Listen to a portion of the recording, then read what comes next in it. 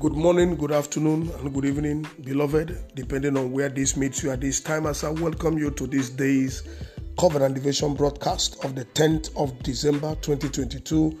And our focal text for our devotional thought this day is anchored on the book of Proverbs, chapter 11 and verse 24 to verse 25. The Bible says, "One gives freely, yet grows all the richer.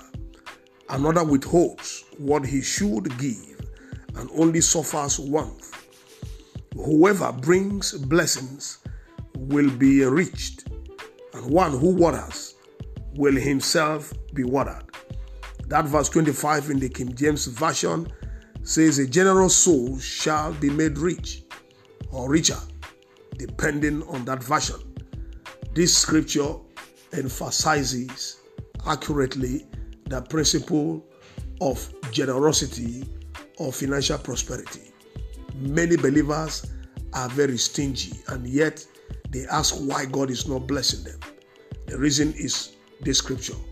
The reference shows why many believers are not blessed the way they should be blessed, and why others are blessed because of their commitment or non-commitment to the principle of generosity. Just a little act of kindness. Every believer that has their heart and their hand of God to give to needs, meet the needs of people, will definitely not know lack in his life.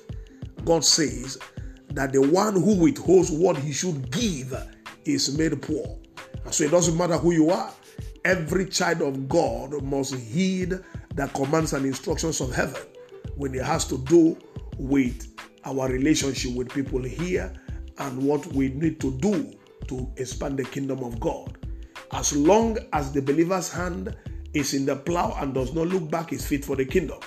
But the believer who decides to be selfish, like so many are, very egoistic, very, very stingy, such people never are connected to the source of supply that never dries up. And so this is a revelation for you who wants to enjoy the supernatural wealth of Jehovah.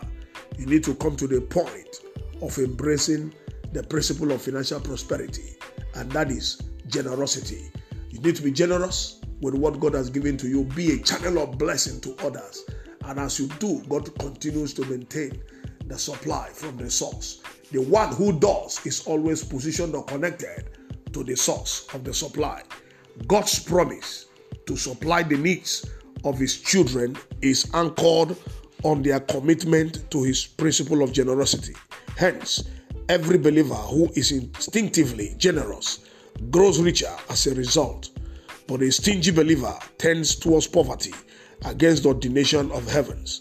In other words, a generous believer is made richer by Jehovah.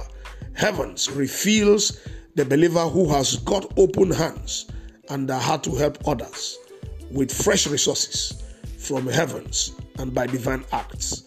God is the greatest giver of all times, and those who emulate him in righteousness will always and eternally be connected to his source of supply in this life, as long as they yield to his principle of generosity.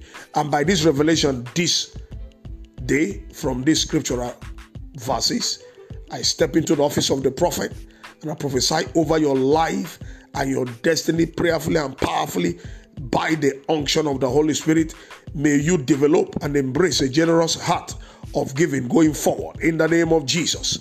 May your generosity provoke divine supplies in your life in the name of Jesus. May you, by giving to people's needs, be made richer and never tend towards poverty through stinginess in the name of Jesus. May your faithful commitment to the divine principle of generosity position you at the source of divine supplies in the name of Jesus. May heavens, therefore, increase you in every way that will make you a channel of blessing to others in the name of Jesus. And so shall it be.